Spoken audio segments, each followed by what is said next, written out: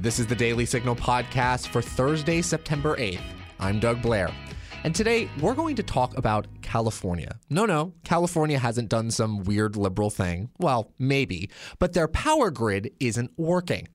Energy crises are popping up across the country, but none may be so pronounced as in the Golden State. Katie Tubb, a research fellow at the Center for Energy, Climate, and Environment at the Heritage Foundation, has some ideas about what California could be doing to improve their energy grid and what they should be avoiding. We talk about that and more coming up right after this.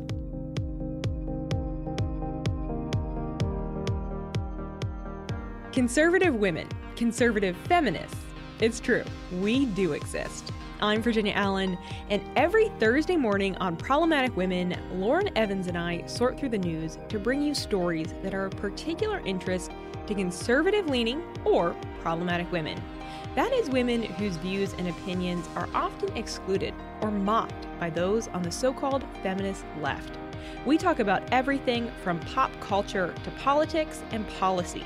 Plus, we bring you an exclusive interview with a problematic lawmaker or conservative activist every second and fourth Tuesday of the month. Search for Problematic Women wherever you get your podcasts. And we are also problematic on social media, so be sure to follow us on Instagram. My guest today is Katie Tubb, a research fellow at the Center for Energy, Climate, and Environment here at the Heritage Foundation. Katie, welcome to the show. No, thanks, Doug, for having me on. Well, I wish we could talk about something pleasant, but California is going through a pretty brutal energy crisis right now, and it seems like a lot of it is kind of up to them. They almost did this to themselves. But I'm curious, how much of this crisis is due to government policies, and how much of this is out of the government's hands? Well, it definitely is a combination of both, but I think what we're seeing is the natural consequence, I'll put it that way, of years and years of policy.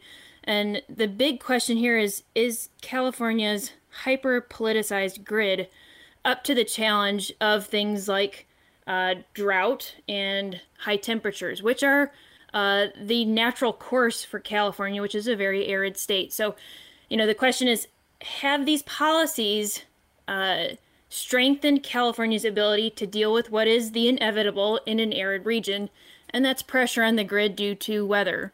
I think we're seeing now, as we have for several years, that the answer is very much no. But that's all to say it's a combination of both those things there that you mentioned, that a lot of this is in the hands of policymakers. Some of it, like the weather, is not. But that's what I think policymakers always need to have in the back of their minds when they're pushing certain policies. Does this make us more robust and able to handle pressures in the future, or are we making our energy system more and more fragile? Mm-hmm. And it seems like California actually is going in the direction where it's becoming more fragile. They continuously are pushing for policies like, for example, the banning of gas-powered vehicles by 2035 and replacing them with almost electric vehicles. Will those types of policies exacerbate the issues we're seeing in California right now? Yeah, you can't make this stuff up, that the same week that California bans for the long term the sale of new internal combustion engines, you're also getting extreme pressure on the grid, which is exactly what these policies are exacerbating even more. So it's just like the timing is incredible to me, and certainly instructive for the rest of us as we look to policy in our own states and at the federal government. I think it's certainly instructive for the Biden administration, which is pushing very similar California-esque vehicle policies through the EPA and the Department of Transportation, and trying to nationalize California's policy for the rest of us.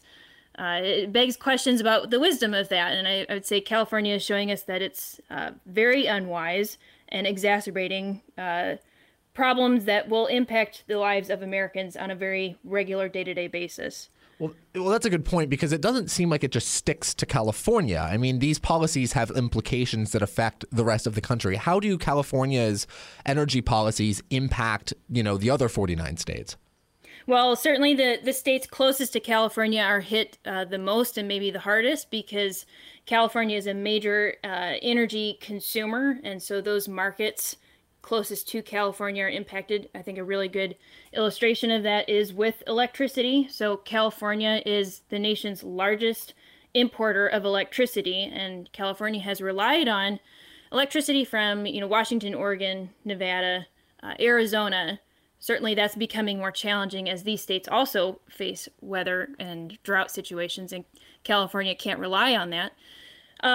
But then there's also this aspect of, we'll use the example of vehicles. Under the Clean Air Act, the Biden administration has allowed California a waiver to hold higher standards, more stringent standards than the EPA. And it also allows other states to hop on California's bandwagon. And so you get this patchwork system that is quite harmful because in the end, it basically means California's Clean Air Act standards become the de facto national standard.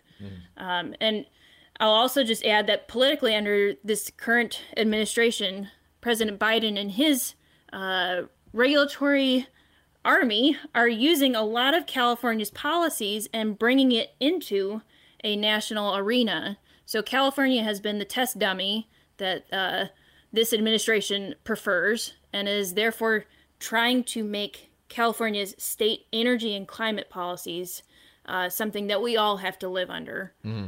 Speaking of standards and what we're sort of looking at as what will be the standard for America, during a recent hearing by the California Air Resources Board, board member Hector de la Torre said that he preferred California align its electric vehicle mandates with Europe than with states like Texas. So this sort of has a two-pronged question attached to it. First of all, what is that sort of other alternative? What is Texas doing to handle its energy issues that California maybe isn't? Well, that's a complicated question because... Always my favorite. Right. Well, Texas has had its own problems, and I think a lot of that has... problems with their grid, I should say, and I think a lot of that has to do with California-like policies.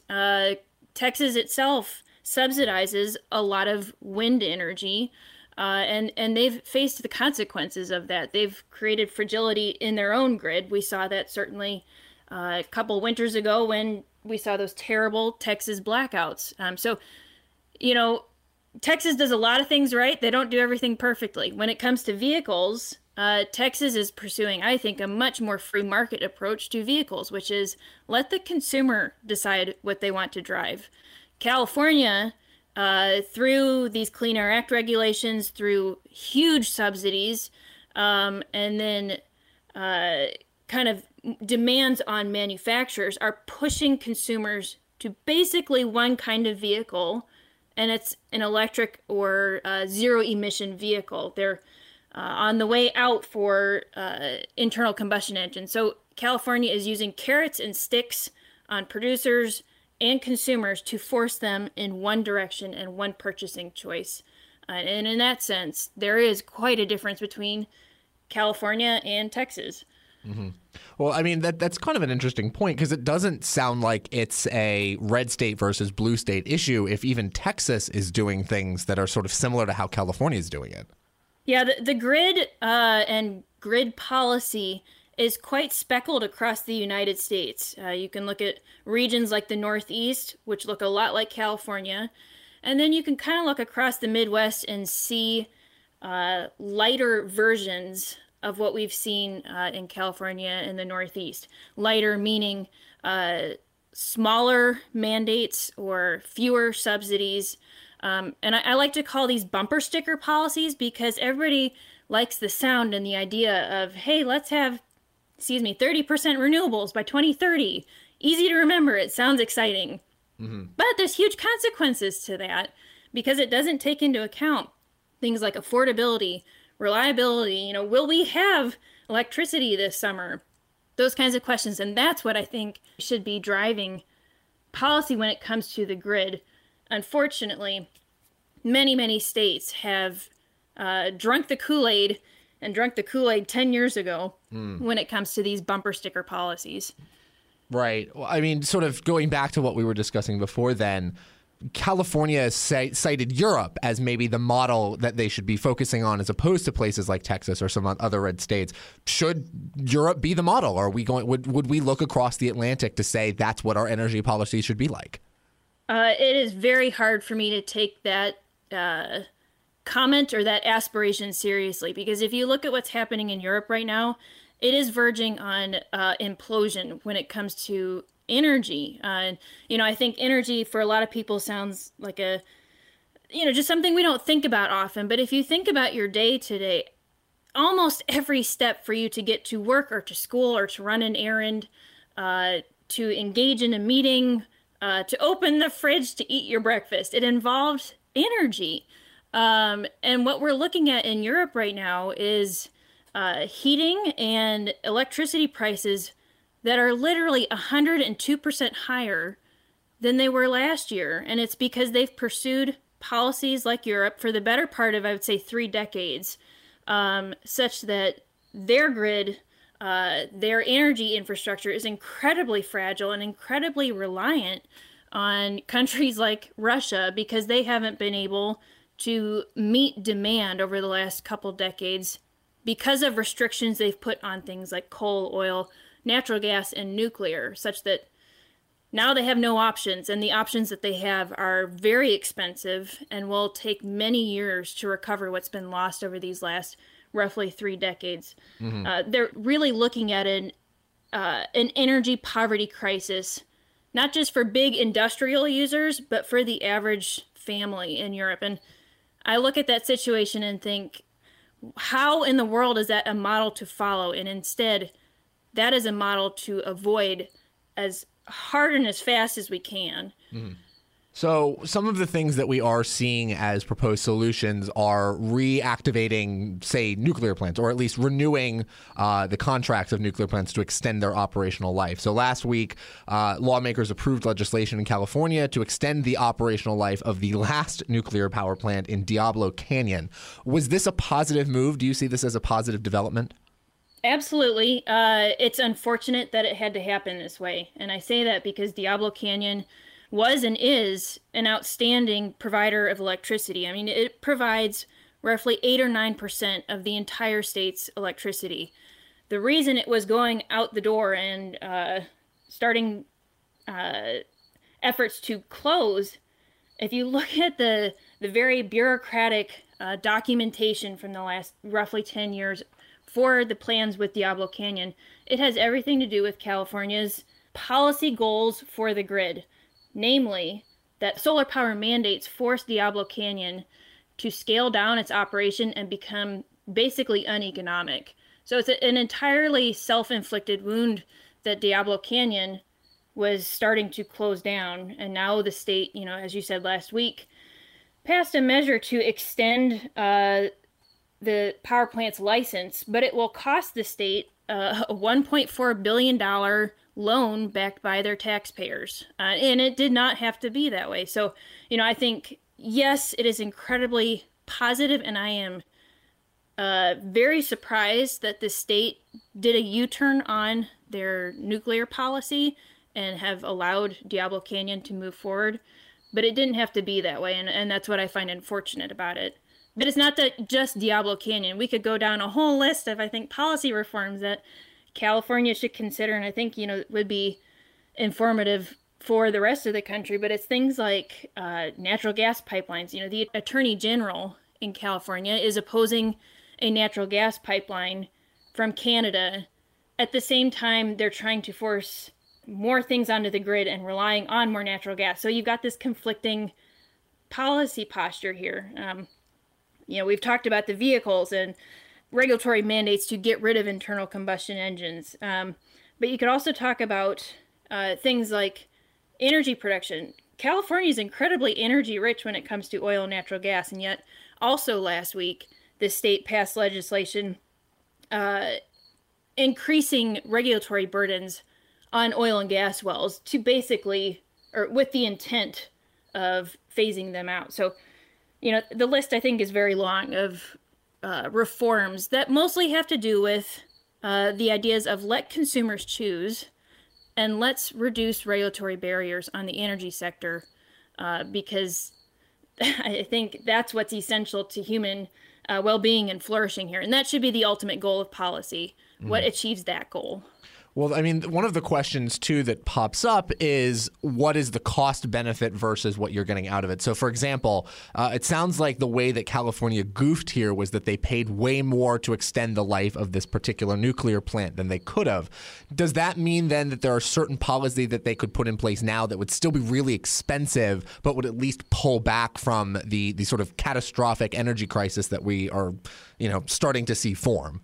Well, I think the couple things I just listed off are not expensive at all. They're about reducing barriers to access energy. It doesn't cost a whole lot to allow oil and gas producers to risk their own money to invest in oil and gas production and associated infrastructure. It doesn't cost the taxpayer a whole lot of money to allow a natural gas pipeline to be built by, again, a private company. So these are regulatory barriers that I think are causing what I would call this fragility of California's energy sector, whether we're talking about electricity, heat, or transportation fuel. And it's the same with Diablo Canyon. It would not have cost the California taxpayer money for Diablo Canyon to continue their license because, again, they're a private company. So, I think what we're now seeing is taxpayers are on the hook for quite a lot in California. It's because they're adding so much political risk to the system. Okay. So I guess to that point as well, one of the things about California is that it does sort of as somebody from the West Coast, it does sort of pride itself on having this like visionary, expansionist view of like how we're going to fight for the future of the planet and all this climate change stuff. In a state like that, what are some of the policies that we could pass maybe today that would be acceptable to the crowd that has this desire for green energy, but would prevent some of the worst impulses of a government that seems hell-bent on making sure the electrical grid doesn't work? Well, I think a couple of things here. One, you could go right to nuclear energy. No matter what you think about global warming, nuclear energy provides a whole lot of power for a very small footprint and no emissions of traditional pollution or greenhouse gases. So that's a surefire answer for meeting consumers' needs and I think being a good steward of the environment. There's a lot California could do there. Certainly they could lift their ban on new nuclear power plants.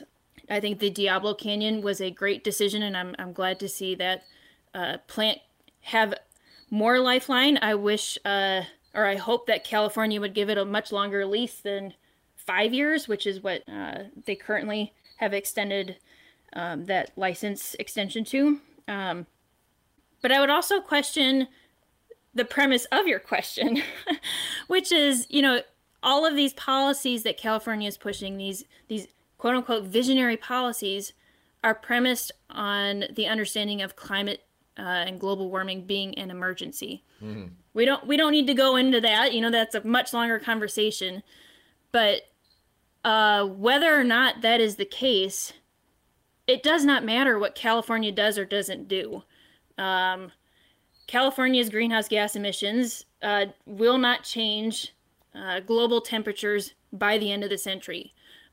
So you're talking about a very costly system, not just in terms of dollars, but also in terms of how Californians live their daily lives and their relationship to their government for basically no climate benefit. And that, I think, deserves a very robust conversation about quote unquote climate policies that are very expensive and have no impact. And then I think the last thing I'll say about the premise of your question, Doug, is, I think California has tried to make the case that greenhouse gas emissions should be the primary drivers of energy policy, electricity policy.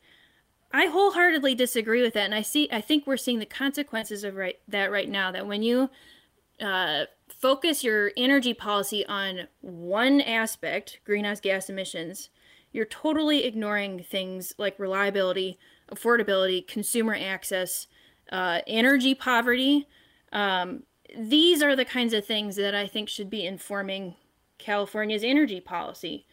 instead of this very narrow-minded approach, which is centered around greenhouse gas emissions. Well, that's a lot to think about, and I think that it's important for us to note that, these are very multifaceted questions, and there are very multifaceted answers as well. That was Katie Tubb, a research fellow at the Center for Energy, Climate, and Environment here at the Heritage Foundation. Katie, very much appreciate you coming on. Thanks so much. Yep. Thanks, Doug. Wow, what a great interview. I had no idea that nuclear was going to go so far in making sure that energy crises like the ones in California might get stopped. But we're going to leave it there for today. Thank you for listening to the interview. And if you haven't already, please make sure to subscribe on your podcast listening app of choice. That's Google Play, Apple Podcasts, Spotify, iHeartRadio, wherever you listen to your podcast, and leave a review if possible. Also, please spread the word. Tell your friends and family about the show if you like it. We really do appreciate all those new listens and getting the message out. We'll be back with you all later today for headlines. The Daily Signal podcast is brought to you by more than 500,000 members of the Heritage Foundation. The executive producers are Rob Bluey and Kate Trinko. Producers are Virginia Allen, Doug Blair, and Samantha Rank. Sound design by Lauren Evans, Mark Guiney, and John Pop. To learn more, please visit dailysignal.com.